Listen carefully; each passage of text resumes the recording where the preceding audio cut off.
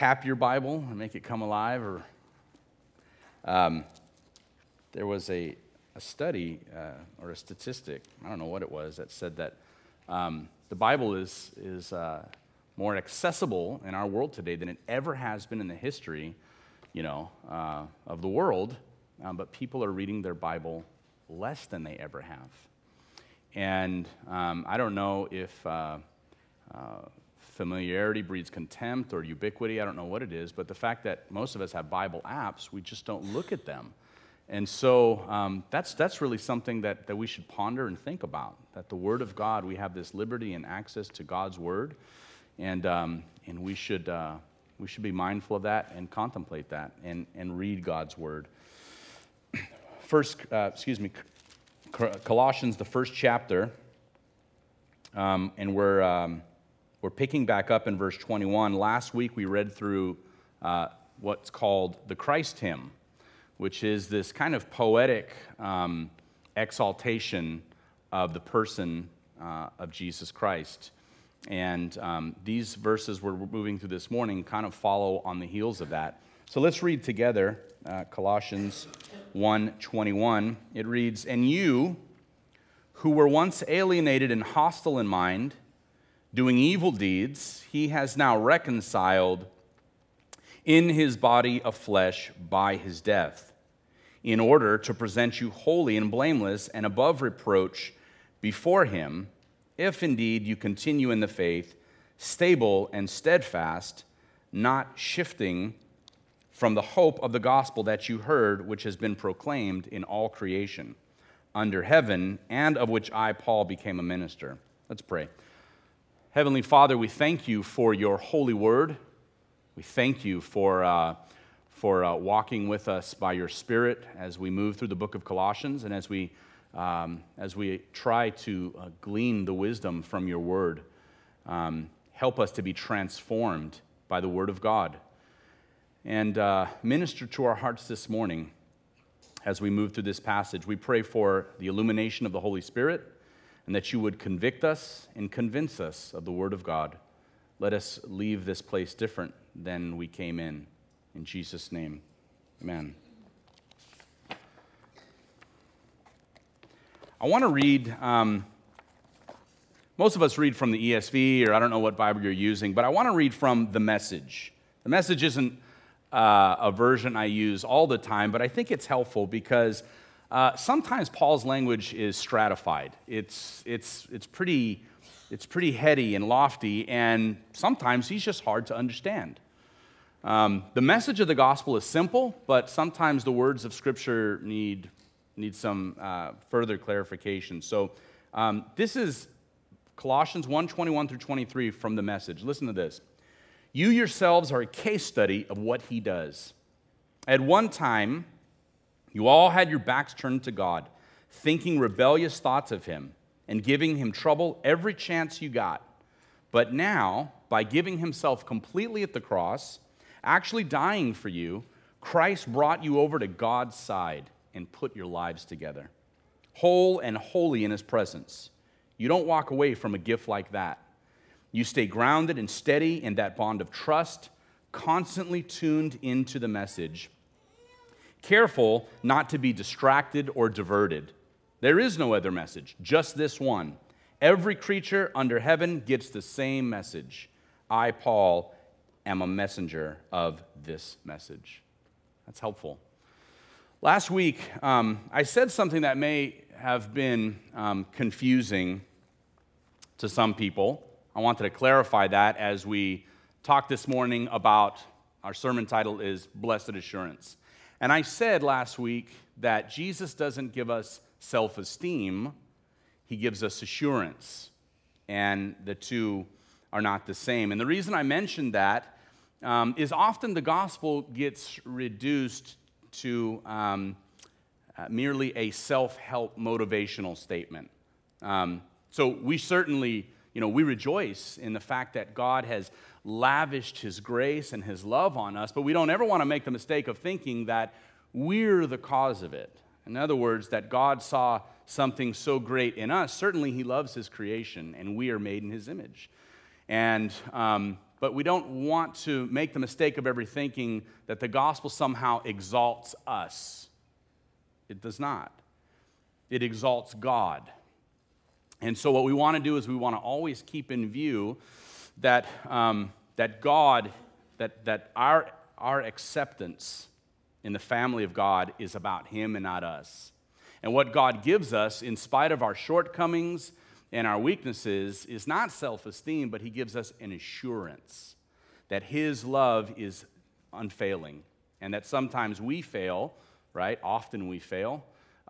It's His ongoing grace and love for us that we're to think about and ponder.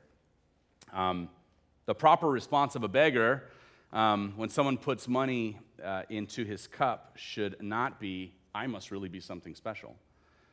It should be, no, thank you for that act of kindness. We're all beggars in that sense with God. Have you ever heard of cat and dog theology?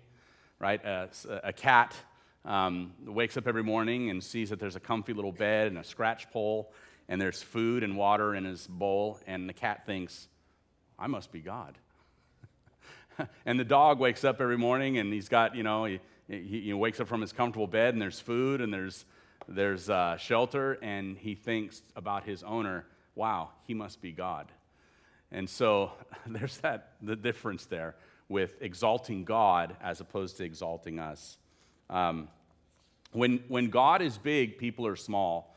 And when people are big, God is small. And so this is something that we all have to strive to keep in the forefront of our mind. The Puritans, they often epitomize this truth by reminding themselves that, without God, they were nothing. Sometimes they seem so self-deprecating, but they were always mourning over their sins and glorifying God because it was staggering to them that God loved them and they were forgiven.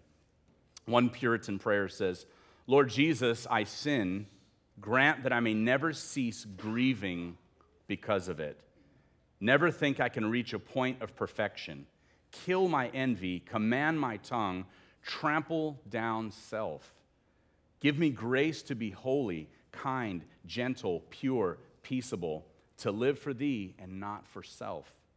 To copy thy words, acts, spirit, to be transformed into thy likeness, and to be consecrated wholly to thee, to live entirely for thy glory. These verses here in Colossians they're really about the believer's assurance, grounds for assurance, and admonition to continue in the hope of our assurance. Hebrews 6:19 says, it speaks of this assurance as an anchor of the soul. And when we live faithfully, assurance of God's salvation comforts us, and when we live unfaithfully, we lack that assurance.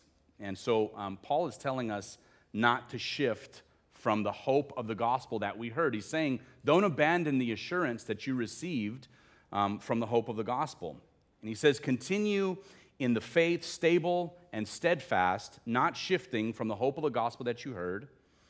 Because what he's saying is, here's what you were, and here's what God has done for you, so here's what your response should be. So there's this linear argument here. Here's what you were, here's what you now are, and now here's what you must do. There's always a response on our part. There's always something that we're to respond, not to earn, but to act in a way that comports with what God has done for us. And so there's these three things here. There is alienation, we're now holy, so we must continue. So first, let's look at verse 21. And you, who were once alienated and hostile in mind, doing evil deeds, we were once alienated from God. The passage just before it was all about Jesus. It was about He and Him. He is the firstborn of creation. He is the image of the invisible God. There's all these third-person personal pronouns. He, himself, him, him. He is the image of God, firstborn of the creation. He's the firstborn from the dead. In Him, all things hold together. And now there's this switch to you. So he says, here's who Jesus is. He's the agent of creation, the agent of redemption and salvation. And you, there's a switch now in verse 21, you were alienated and hostile in mind, doing evil deeds. So the question, I guess, is what does it mean to be alienated? If we think of the word alien, that we were aliens to God, it means that he didn't recognize us as his own. In Ephesians 4:18 through 19, it says, they are darkened in their understanding and alienated from the life of God because of the ignorance that is in them due to the hardness of their heart. They've become callous and they have given themselves up to sensuality, greedy to practice every kind of impurity. And so what Paul is saying here is that the mind and the will, our mind and our will cooperated together in our rebellion against God. He says, you were alienated because you were hostile in mind and your deeds were evil. The adjective that's used there, hostile, has a noun that is the counterpart, and the noun is enemy. So from the original language, for the adjective is hostile in your minds, but the noun is enemies. You were enemies to God. That's what Paul is saying. And your evil deeds proved that. In the modern world, the idea of alienation simply doesn't have the mental force that it would have in the ancient world. In the ancient world, and even in many places in the Middle East, people and their families lived in the same location for generations. And so there's even tribal conflicts result from the fact that even someone from a few villages down the road is alien. And this is a concept that, we're a pretty transient culture, right? We want to pack up and move to New York City, we will. If we want to pack up and move to North Dakota, we just do. And in our country, no one thinks much about it. But the mental force of the idea of alienation would have hit the Colossians really hard, that we were alienated from God. We were essentially foreigners from God. This is one of the reasons why the story of God's call to Abraham to get up from his father's house in Ur of the Chaldees is so mind-blowing. For us, we say, oh, well, God called him somewhere else. He got up and go. He told his friends, hey, I've got another job opportunity. I'm going to take it. Well, that's not what was going on. The idea that Abraham, who was a pagan, his father was an idol maker, that God called him to leave everything he knew and to essentially go to a land that he didn't know, it's kind of mind-blowing. And it's also a great sign of his faith. So the idea of alienation there is what Paul's talking about. And alienation happens not only from being a stranger to God, but it's also the result of ruptured relationship. So as a people, the human race, we once knew God, right? Before Adam, and Eve in the fall in the garden, the human race knew God, but that relationship has been ruptured. And so we were all alien, right? None of us are born saved. At some point in our lives, God regenerates our hearts and redeems us. And so there is this past that Paul is looking at, right? He's looking at the past and he's saying, here's what you were. You were aliens. You were foreigners to God and his family, and you were hostile in your mind. You were enemies of God. Carol this morning with the kids, I thought, man, she's preaching my sermon down there, There's nothing for me to say. I mean, she just really nailed it. But it was really helpful listening to her, and I think that's a powerful point that we ought not to lose, is that we were enemies of God. We don't often think about that, right? We think, well, I was a good person. But the bottom line is that the disposition of our hearts and our minds were hostile towards God. And not only were we alien to God, but God was alien to us. We couldn't understand the things of God. 1 Corinthians 2:14 says that the natural person does not accept the things of the Spirit of God, for they are folly to him. And he is not able to understand them because they are spiritually discerned. In other words, they're kind of like spiritually coded.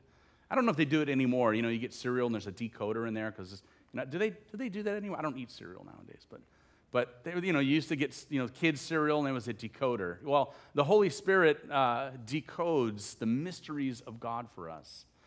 Before, we didn't know what the Bible was all about. We didn't know who God was really, or what God was all about. And so before it was, we heard of God, we thought we had an understanding of Him, but I'm sure you can testify that as you've grown in your relationship with the Lord, you've come to know Him, and you will continue to know Him better and better and better. And so the power of God, who God is, becomes clearer and clearer to us. And it also means estrangement, the idea of alienation, which is what our condition, what it once was, alienated.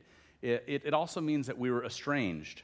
When a husband and wife become estranged from each other, it means that there's a hostility between them. And sometimes it gets so bad that they can't even live in the same house. And sometimes, ultimately they get divorced. Well, that was us as human beings with God.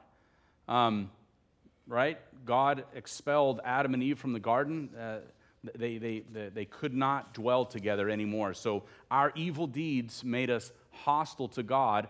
And secondly, here it says in verse 22, we were alienated, but now we're holy.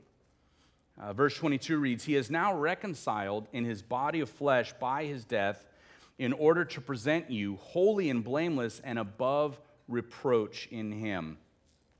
The New Living Translation says, but now by giving Himself completely at the cross and actually dying for you, Christ brought you over to God's side and put your lives together whole and holy in His presence. Most of us don't think of ourselves as holy. We think of Mother Teresa is holy. Right? Someone say, "Are you holy?" Most of them, yes, I'm sparkling clean, holy. We don't think of ourselves as holy, but something cosmically has happened at the cross that has made us now able to come before the presence of God. The biblical concept of holiness is really far beyond what we think when we think of the word holy. Right? Often it's used in a negative sense. Right? Oh, you're holier than thou. There's that scene, remember, from Isaiah 6, where Isaiah said, I saw the Lord in His temple high and lifted up, and His train filled the temple. And it was so thick that the ministers couldn't stand to minister. And the angels, it said there were angels with 6 wings, and they flew, and with 2 of their wings they covered their faces, and they flew back and forth in the temple, crying, Holy, holy, holy is the God of angel armies. Now, that's a vision that is just magnificent, and it's something that for our modern rational minds, it just sounds fantastic.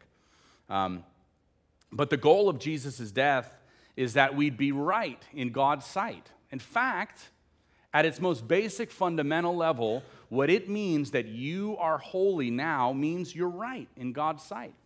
You and God can have a relationship. Us and God, we and the Father can have relationship. That rupture has been mended. Holy really at its core means that we're right with God. Before Jesus, we were wrong with God. And now we're right. God's law says you can't stand before me until you are out without a single fault. That's the law of God, essentially. And we all know we break that. And Jesus makes us holy, and He makes us blameless, so we can come before God's presence. And then we're filled with the Holy Spirit. That's not something that God does to unholy people, unholy things, right? He puts His Holy Spirit in us because we have a new nature. We're a new creation. Now we're right with God. And the Holy Spirit enables us and encourages us to continue to walk and live faithfully. So Jesus making us holy by His death means that we're no longer alienated and estranged from God anymore. The ruptured relationship has been mended. And then finally, and third, we have to continue. It says, if indeed, verse 23, you continue in the faith, stable and steadfast, not shifting from the hope of the gospel that you heard, which has been proclaimed in all creation under heaven, of which I, Paul, am a minister.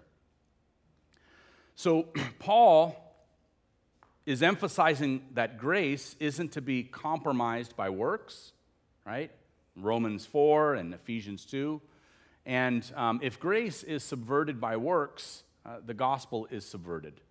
And if the gospel is subverted, our hope of assurance is subverted. And if our assurance is subverted, the very foundation and motivation for faith towards God and love towards others is subverted also. Here's something interesting to think about. When we think about grace, in our minds, grace is somewhat precarious because there's these two ditches on either side. And we're always struggling. For the rest of your lives, this will be your struggle as you continue to grapple and understand what grace really is and what it's all about. On one side, there's legalism. And legalism is one ditch on the side of grace that we can tend to fall into. And legalism is faith in works. It's faith in my works. And that's not grace. That's not the gospel. And if you think about, maybe our nation 70 or 80 years ago, or 60 years ago, I don't know how long it was, maybe 70 or 80 years ago, right? There was, we were certainly a legalistic culture. We had prohibition. We made rules that the Bible didn't make. And if you walked into a church, even maybe maybe some churches are still like this. If you walked into a church and you didn't look a certain way, you were going to get funny scowls and looks. And so that's one ditch on the side of grace, on one side of grace, legalism. And on the other side, there's a ditch, and that's license. And license is faith without works. It's the idea that because God's grace has made us right with God, that there's nothing we have to do, that there is nothing God expects from us.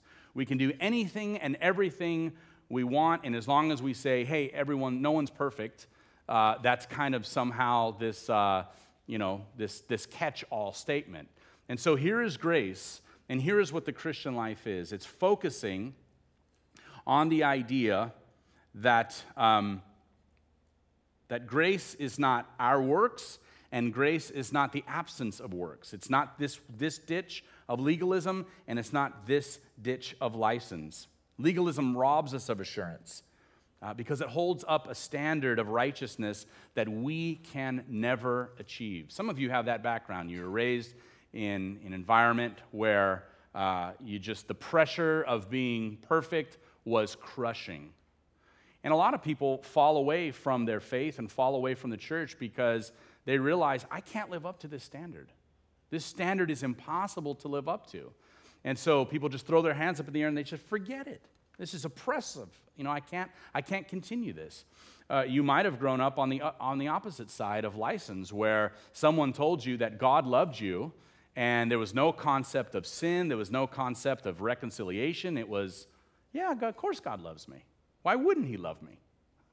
And this goes back to the idea of what I was talking about, how Jesus gives us assurance, not self-esteem, because we don't ever want to think, well, of course God loves me. There was a rupture in the relationship between us and God that Jesus fixed. That fundamentally is the gospel. Jesus fixed that rupture. Both legalism and license abandon faith, and they eclipse the hope of the gospel, which is that Jesus, in his body of flesh, by his death, made us right with God. And because of this, we ought to continue in this hope and continue in faith, continue in the hope of the gospel, not shifting or abandoning that confidence. And that's what's going on here in this passage of Scripture. There is an assurance that we're not to abandon, but we have to keep our hearts and our minds focused on what Jesus did. Do you know why we have to continually be reminded of the gospel? Right? It seems like if you come to this church or any Bible preaching church long enough, it feels like you're going to hear kind of the same message or the same ideas preached over and over again from a million different angles. And that's because there is really one fundamental message throughout Scripture. The Old Testament looks forward to Christ. The New Testament looks back towards him and his work of redemption. And the reason why we have to keep being reminded of the gospel is because we forget. We forget. We're finite creatures. And, tomorrow morning, you'll wake up for the work week and you'll start to forget. We're sheep, and the Bible calls us sheep. Sheep stray. That's what they do.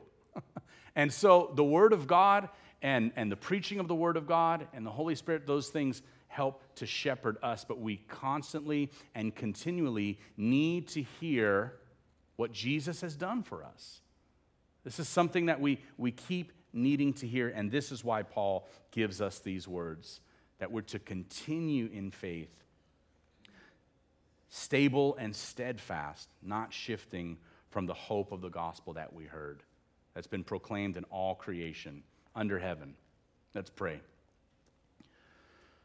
Father, thank you that the status that we once had as strangers and aliens to the kingdom of God, that status is no longer labeled on us. We are no longer aliens. We are no longer strangers. We are no longer foreigners. That the ruptured relationship between us and you has been mended in Jesus Christ. And that we once were hostile in our minds and our deeds were evil, but now, oh God, you have made us holy. In Jesus, in his body and through his death, you have made us holy, able to stand before your presence and to be called your son and your daughters. Father, help us and empower us by your Spirit to continue in the faith, not shifting from the hope of the assurance that we have in the gospel of Christ, that it's not by our works, and you have not also called us to license, but to live in the liberty of the love of the gospel of Jesus Christ, that you accept us because of your Son, Jesus. Lord, we thank you in Jesus' name. Amen. One of the greatest privileges that we have